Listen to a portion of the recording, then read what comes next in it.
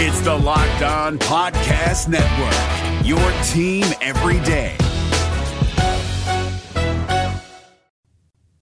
We've got to talk about Saturday's play calling. Freezing temperatures are likely for several hours inland and a few hours closer to the coast. Yahtzee. You are Locked On Auburn, your daily podcast on the Auburn Tigers. Part of the Locked On Podcast Network, your team every day. Yes, welcome on into Locked On Auburn, your daily Auburn Tigers podcast. I'm your host, Zach Blackerby. Thank you so much for making Locked On Auburn your first listen every single day. Joining us as it does every single Monday, Lindsey Crosby also filled in for me this past Friday. Thank you so much, sir. And the Auburn Tigers, they lost their SEC opener, the first loss of the Hugh Freeze era. Lindsey, it was not pretty. The offense was virtually nowhere to be found. And a lot of talk this weekend, since the game concluded, has been about the play calling. I can't go two steps at church without people stopping me and saying, hey, what's up with the play calling? Neighbors asking the same question. And to me, as we go back and rewatch this game, because yesterday I wasn't as critical on the play calling. After a rewatch, I'm a little more critical on it. I still don't think that was the main reason. I think execution is a bigger factor here, and I don't know what the coaching staff does about that. We'll talk about that throughout the week. But Lindsey, when you look at the play calling, it's this weird kind of bridge that we're trying to balance across, where it seems like whoever's calling plays, it seems like it's Philip Montgomery most of the time. They don't believe in Auburn's quarterbacks, but they're not calling the game in a way where they don't trust the quarterbacks. They're not stretching the field, but we've talked about this before, like building confidence early in drives with passes behind the line of scrimmage. Just get the ball in the playmaker's hands. You're not seeing any of the gimme stuff. You're seeing them, ask them to throw the ball, 10 yards downfield. And I just think if you don't truly believe in your quarterbacks, you need to run the ball a ton, which I think they've tried to do, and just get the ball into the hands of the pass catchers in a very timely manner. And we're not seeing a whole lot of that. And I think that's what we need to see more of moving forward. Yeah, the start of the Cal game felt like it was more of an effort to give the quarterbacks, in this case Peyton Thorne, something to get into a rhythm. A lot of quick passes, a lot of RPOs where it's, he's immediately getting rid of the ball, predetermined read, that kind of stuff. And then against Texas A&M, it was just, like you said, it wasn't run heavy enough to mitigate, like to offset not trusting your quarterback. It was just kind of banal. It was like, okay, we're going to run the ball twice, and then you're going to throw the ball on 3rd and long. Well, that's not setting the quarterback up to succeed. If you didn't trust him, you would do some different things to not put him into that position. But you also didn't call routes that were like, yes, we think he can deliver the ball downfield in a spot to get us a first. Like, Rivaldo Fairweather touched the ball multiple times and had virtually no yardage because he never got a play downfield. It was all short stuff. And it was like, you have to pick a lane, right? You have to decide, are we either going to trust the quarterback to deliver the ball and we're going to call the shots because that's what gets the defense to back off, or are we going to go run heavy and just lean on the running game? You can't kind of have it both ways, right? And that kind of feels like they won't fully commit to, we trust the quarterback or we don't trust the quarterback. And at this point, pick a lane. I'm with you, dude. I'm with you. And I think it would help the quarterbacks. And look, there's kind of split conversations about, how much of a concern the offensive line is. Regardless, 6 sacks is bad. It doesn't matter whose fault it is, whether it's pass coverage, whether it's play calling, whether it's the quarterback holding onto the ball too long. It doesn't matter. 6 sacks is bad. On that note, real quick, I want to point out the penalties on the offensive line have been something that have been consistent just about every single week and has been an issue. So even if you weren't giving up all of those sacks and all of those hurries, it was like 5 penalties on the offensive line. 2 of them took out good run plays. 2 of them were false starts that made 3rd downs even tougher, and 1 of them lost you a field goal opportunity. So yeah, maybe 2. We don't know. We don't know for sure, but maybe 2. But back to the play calling, Peyton Thorne threw the ball 4 times behind the line of scrimmage, and I just think when he's getting sacked after he holds the ball for half a second, and sometimes it was longer than that, you've just got to design easier stuff for him, I think. Then Robbie Ashford just threw one ball behind the line of scrimmage, which I think is also just ridiculous. I mean, you talk about putting guys in situations to succeed on the offensive side of things. I don't think you're doing that. And I just think it would also stretch this defense because I think Peyton's got the arm talent. We saw him be inconsistent throwing the ball downfield, but I would just rather you get the ball. If the corners are off of Shane Hooks, throw it to him and just see what can happen. Make a guy miss, and then all of a sudden you've got a first down. I like the upside of that way more than what we saw. We've talked about it before. The Patriots, who I follow very closely, they call them drive starters. When Tom Brady would throw, he'd get the ball and he'd throw a swing pass to Julian Edelman or Wes Welker. They'd call them drive starters.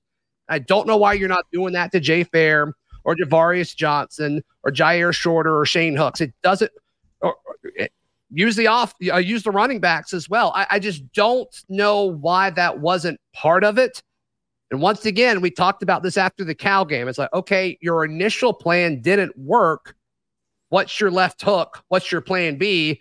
And they didn't have one. I guess the plan B was just to pull Peyton Thorne and put Robbie Ashford in and then take him out on the important money downs, which doesn't make sense to me. So once again, like the play calling, there were guys when they would call plays that would get open and Peyton didn't see them. But as a coach, you've got to know that he's not seeing the entire field quick enough and you have to adjust. And I just didn't really think that ever happened. Yeah. I mean, you have to understand what he's dealing with in that moment and call the appropriate play. And asking him to do a 7-step drop in this game was not the correct, or a 5-step drop was not the right thing to do. Yeah. But you never saw, like, for instance, you never saw them kind of rolling the pocket. You never saw the different things that they could do to simplify the reads and give him options and let him deliver a ball. And you see a receiver come open. It's like, yeah, he never saw it because he's watching the pass rush because you haven't done anything to mitigate that. And it just feels like you're kind of, some of it's on Peyton Thorne, but a lot of it is on, you're not putting this offense in a position to succeed. And it's hard for me to think about, you have Hugh Freeze, who is a known play caller, who's really good at play calling. This is his first time giving that up. And he has to watch this happen from the sidelines and be involved. He looks like he's aged 10 years, by the way. But part of you has to wonder, like, at what point do you jump in and say, hey, I'm going to call the next drive because there's a better way to do this. And I don't understand where the disconnect is between Philip Montgomery and Hugh Freeze and the offensive personnel. Yeah, and I would imagine, whoever calls the plays in practice, as part of relaying the communication, should do it in the game, right? I mean, I'm sure they've done instances where Hugh has called sessions. Maybe not. I have no clue. But that needs to be something that I'm sure is addressed or discussed this week as they head into Georgia. But just one other thing, like with this is probably more on the quarterback's decisions versus Hugh Freeze and Philip Montgomery's. But we talked about this after the Cal game. You went out and got all these big-bodied receivers and Rivaldo Fairweather at tight end. I want to see more 50-50 balls. And I'm not talking about Charlie Five's patented fade routes. I'm talking about just throw it up and give these guys a shot. I don't care if they're covered. Just give them a shot. And really the only time that happened was when Robbie threw it to Hooks. And Hooks, I mean, he got his hands on it, So if that was Rivaldo, I think he catches that ball. And we're talking about how great of a throw that was by Robbie Ashford, because it was a great throw. Shane just didn't catch it. So I don't know. Weirdly enough, I feel a little bit better about it after the rewatch. I still think it's going to be a tough road to fix all of this, Lindsay. And I don't know if we're really going to know the answer to if all of these things are fixed for 3 weeks, because I think Georgia is going to be really, really tough to move the ball against. Then you get a bye week, and then you go to LSU, and I think that's when you're going to have the opportunity to do that. Just watching Arkansas and LSU, I think Auburn could beat both of those teams. I can't. From a talent standpoint, they've just got to execute, and they've all got to get on the same page on offense. So we'll see. We'll see what happens. Any more thoughts on that before we move to defense, Lindsay? Not really. I mean, it's something, the 50-50 ball. The idea there is you can run the ball into the line twice, or you can give somebody a chance to make a play downfield. And I think at this point, what do you have to lose by taking the shot downfield? Yeah, just in situations where you know you're going to get pressured, make it easier on your quarterback. Throw things to the outside. Use the passing game behind the line of scrimmage just to make the defense have to defend something different. And it's a completion for 2 yards. It's all of a sudden a situation that makes Peyton Thorne and Robbie Ashford feel more confident throwing the ball, and maybe it allows the opposing defensive backs to play differently. You got to do something different. You have to do something different. And it felt like it was the same thing over and over and over and over again. It just didn't work. But Lindsay, boy, this defense is a lot of fun, and Auburn is still going to continue to win games because of this defense. We discuss more in just a moment right here on Locked On Auburn. Today's show is brought to you by our friends at LinkedIn Jobs. I can't imagine hiring someone and not using LinkedIn Jobs. It'd be silly. You're leaving talent on the table when you do that, because every new potential hire is like a high-stakes wager for your small business.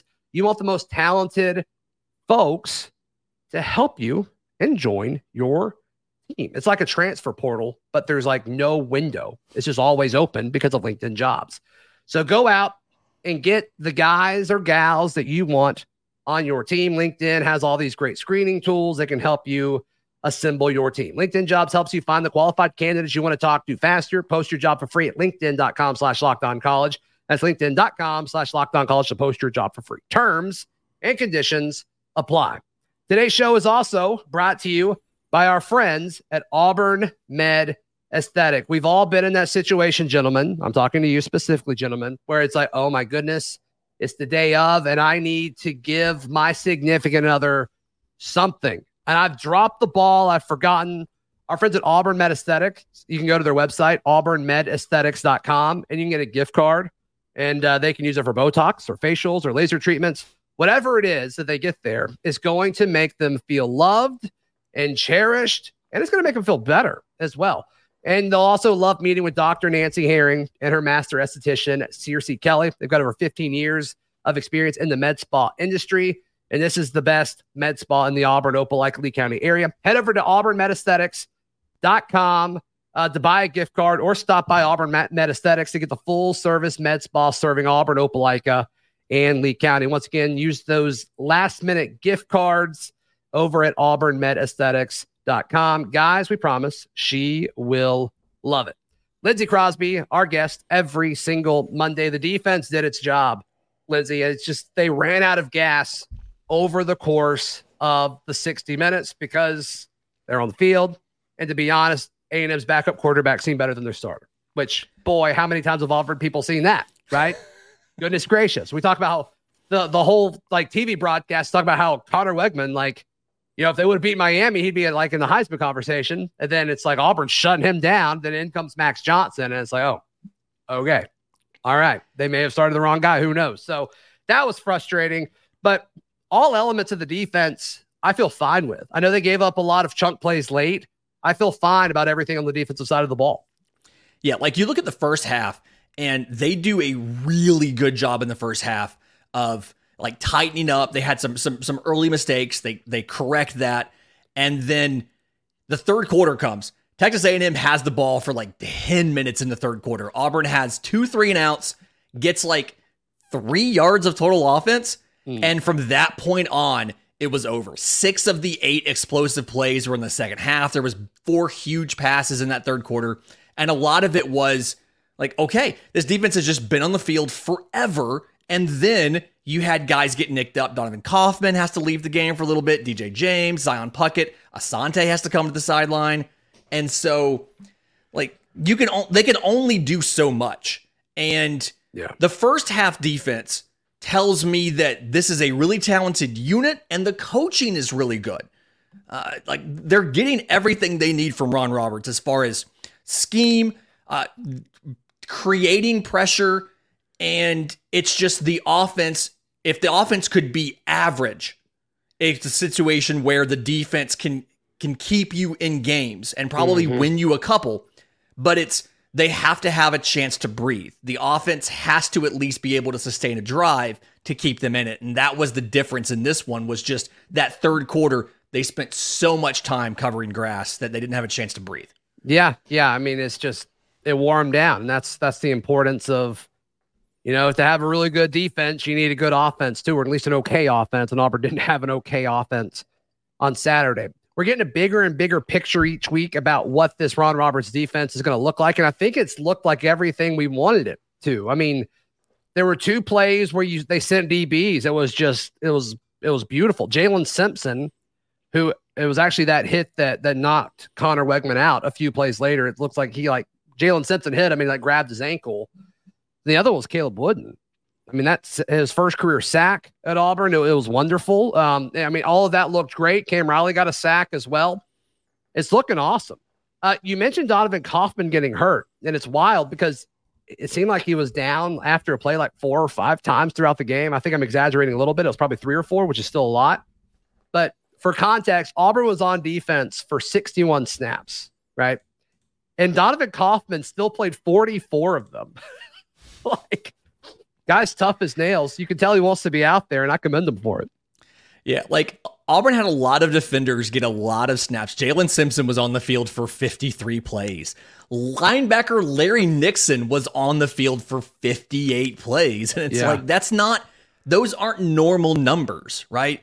Marcus Harris was out there for 40 plus snaps. And it's something where Marcus Harris, by the way, quietly having an incredible season. Oh my gosh. He graded out really well. He looks really good on film. He's doing everything we thought he would. Yeah. You're not seeing the statistical production, but that's not his role in the defense. He's being disruptive. He's getting attention from offensive linemen. He's getting double teams. He's freeing up everybody else. I don't know if you see those 2 sacks from a linebacker and from a defensive back, if Marcus Harris isn't getting the attention he's getting from the offensive line on every single play. I'll give you that. You that. A guy that I wanted to talk about, Keldrick Falk. If you're into PFF's grades, which some people are, some people aren't, I think PFF's useful for some context. It doesn't tell the whole story. Mm-hmm. But Keldrick Falk was the highest graded defensive player on Auburn's team. May have been the highest player. No, not the highest player. Yep. Was the highest player on both sides of the ball. 85.8 defensive grade, which is very, very good. Just playing 23 snaps. And he played at a lot of different places on the line. He played 6 snaps at tackle, 10 snaps on the left side defensive end, 6 on the right side. It's great, but I am wondering why he's not playing more. So he played 13 snaps against UMass, 14 against Cal, 26 last week against Samford, but a lot of people played a lot of snaps against Samford last week, and then 23 against Texas A&M. I'd like to see more of him. I think they've got to figure that out. In his 12 pass rushing snaps, he created 3 pressures. One was two were quarterback hurries, one was a quarterback hit, which is even better. And I don't understand why we're not seeing more of Keldrick Falk. Yeah, if you're having to figure out where his snaps are going to come from, it feels like Messiah Nasilikite. He got 28, 30 snaps, something like that. And it really didn't feel like he did a lot with the pass rushing snaps he got. It feels like you can flop those 2 guys and you can give Falk, more pass rushing snaps in those obvious situations. And I like what they did as far as kicking him inside on some pass rushing downs, giving him a chance to use his speed against a guard or somebody like that and get some pressure. But the fact that you just didn't see a lot, you haven't seen a lot all season from the Jacks. And I know that he's technically not a Jack. He's moved to defensive end. But the fact that you're just not seeing pass rushing from really anybody on this defense, you're creating the pressure through coaching, through scheme. If you have a guy who is so good at this, and Keldrick Falk graded out at an 87.1 on pass rushing downs, the 12 that he had, you've got to give him more opportunities. And for him to be, he was in the top 3 or 4 for number of pass rushing snaps, but you've got to find a way to get him more involved with that aspect of the game. He's fine against the run. They dropped him in coverage once, but he does so much to stop, for pass rushing, and they've got to give him more opportunities to do that. He should not be behind Justin Rogers on pass rushing snaps. I'm with you. I'm with you on that. There's no question about it. So what does Auburn do moving forward? Lindsay and I discussed next right here on Locked On Auburn. Today's show brought to you by our friends at Athletic Brewing Company. Athletic Brewing Company. They are changing the game, and that's why they are bringing us your game changer of the week, brought to you by Athletic Brewing Company. Much like Jalen Simpson, Athletic Brewing Company has completely changed the non-alcoholic beer game. You know what? No disrespect to Jalen Simpson, but we're going to give it to Eugene Asante.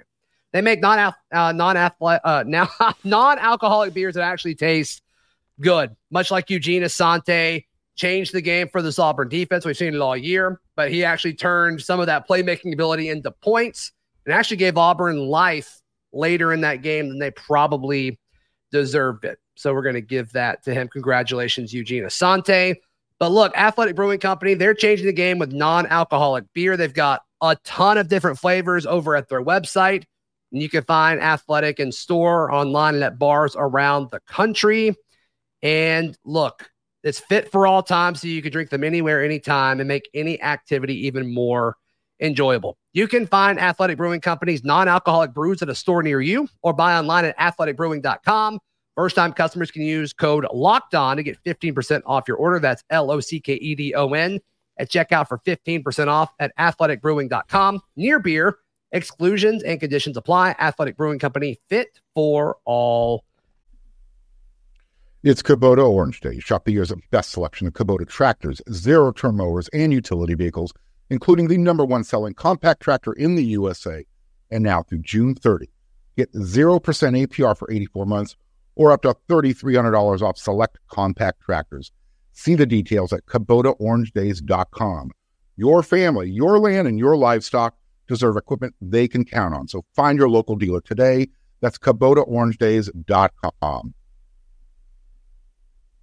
Times. Lindsey Crosby, our guest every single Monday. And I'm just curious to see how Auburn handles Georgia and then stacks the bye week that's right after it together, because this is new. We don't know how Hugh Freeze really does things. But if you're going to beat Georgia, I actually think your defense is playing good enough. The offense just has to totally change who they are. And it's interesting because I think if you're going to really change who you are, you've got to know who you are first. And there's no way that they have any idea of what their identity is, because I don't think anybody does. Yeah, and to me, there's a question about like who deserves more playtime, who deserves less playtime, right? Like how do you adjust the personnel for your strengths and what you do? And like we've seen, Rivaldo Fairweather should be out there as much as possible. Sure. Shane Hooks, Jay Fair need to be out there as much as possible. I think both of those two guys had 30-something snaps out of 65. I mean, I'm with you on Jay. Who'd you say? Shane Hooks, Jay Fair, and who? Rivaldo Fairweather. Yeah, I'm cool with two of those. Shane Hooks, like, I mean, it's starting to become a trend where he's like, it's hitting him in the shoulder pads or the helmet, and he's not catching it. At what point do we change? Like, at what point do we say, hold on, like, prove to us you can do it more consistently, then we'll give you those reps? I'm just genuinely asking the question here. That's valid. Lindsay. I'm just asking the question, and I'm pulling for Shane Hooks more than anybody else. But I'm just asking the questions here. The question I want to ask is, Brian Battie has looked very good with the ball in his hands. I believe he led the team in both rushing yardage and receiving yardage on Saturday. And so, like, we've already seen the split go to favor him as far as the number 2 behind Jarquez Hunter. Like, at what point do we say, like, Battie needs to touch the ball as much as possible or more than he's doing already? Jeremiah Cobb got 2 snaps. I'm at the point of, like, Damari Alston got 3. And I'm at the point of, like, why even risk using one of their 4 games if you're going to give them the ball 2 or 3 times, or have them in the game for 2 or 3 snaps? Right. Like, either play them or don't play them. But, like, Sean Jackson had the longest play of the game. At what point do you start giving more snaps to Sean Jackson and less to Damari Alston and Jeremiah Cobb? Do you find a way to get Brian Battie the ball more? How do you change this offense to account for what you can and can't do on offense? So, Jay Fair leading the team with 22 catches for 15 catches off of 22 targets. You take that. That's 68%. Shane Hooks has been thrown to 17 times. He's caught 8. That is 47%. That's a way lower number than any of the other ones I'm about to read you. Rivaldo Fairweather's been thrown to 12 times. He's caught it 11. Javarius Johnson's been thrown to 8 times. He's caught it 5. I mean, all of these guys, and I get that some of the stuff that Shane Hooks is doing is these 50-50 balls, but like, I don't know if they're actually 50-50 balls all the time. You know what I mean? And is there a big drop off between him and somebody else on this team? I don't know, but he's second on the team in targets. And I maybe I'm being too hard on him, but like I expected more from Shane Hooks. I think Shane Hooks, as far as natural ability, he's probably first on this team as far as natural ability. It's just not happening yet. If you put somebody else in that spot, do they catch more of those same passes than Shane Hooks does? I think that's the question you have to answer if you're a coaching staff is, are we losing offensive efficiency by trying to force feed the ball to Shane Hooks? Yeah, it's a good question. And, and it's like Cam Brown barely played on Saturday. He has no catches on the year. And it's like, at what point do we say, okay, it's obvious they've kind of adjusted away from him. Like, okay, at what point do you do that with Shane Hooks? Do you say we're going to give you the Georgia game to see if you can do it? Do we go ahead and make the change now? I don't know. That's the thing is it's not, there's no obvious fixes on this team other than you need better play calling and better execution on offense. And that's easy for us to say, but for a fan, where do you say, hey, this is how we fix this team? And it's not immediately obvious. And that's the frustrating part for, I'm sure, a lot of fans listening to this show right now. What's more surprising to you? Camden Brown has only been thrown to twice in all 4 games with no catches, or Jair Shorter has been thrown to 4 times and he's only has 1 catch. Which one of those is more surprising? To me, it's Jair Shorter. I was about to say, I think I'm going to say Shorter simply because we heard so much about how good, how big of a threat he was down the field. Yeah. Cam Brown has always been fit, like the physical attributes were there, but he had to prove it. He had to learn the offense. He had to make it happen on the field. Shorter is one of those, like, we brought him in to be an instant impact guy because this is what he's done down the field at his previous stops. And it's like, well, we're not seeing any of that right now. And so, like, right now, you can't really say that Shane Hooks or Jair Shorter have been, like, what it was the right decision to bring them in. I'm not saying it was the wrong decision, but you haven't seen anything to say this was obviously the right decision. It's like at some point in time, some of these transfers have to work out. Who's going to be the guy that works out? Because Jay Fair's been everything we thought he could be and more. He's been fantastic. Oh, I think it's the more for him. Yeah. But like other than him, a lot of your returning veterans, Malcolm Johnson Jr., Javarius Johnson, I know they've dealt with stuff, but they haven't lived up to expectations. Rivaldo Fairweather's been what you thought he could be, but you're not getting the ball to him enough. But like other than that, the rest of the transfers haven't held up their end of the bargain. And at some point in time, you've got to see them get better at going up and getting these balls and finding ways to put themselves in position to get targets. And they're just not doing that. Yeah, or get them the ball in easy, behind the line of scrimmage type stuff. Treat it like an extension of the run game and just see what they can do. I like that option to circle it back to the show and go full circle here. I just don't fully get it, but we'll see. Lindsey Crosby, how can people check out everything you've got going on? I'm on Twitter at Crosby Baseball. That's the link to everything, whether it's Auburn Sports, auburndaily.com, whether it's minor league baseball, Locked On MLB Prospects, or Major League Baseball, bravestoday.com. Yeah, you can find all my written work at those places as well, auburndaily.com, and we will see you tomorrow. This has been Locked On Auburn.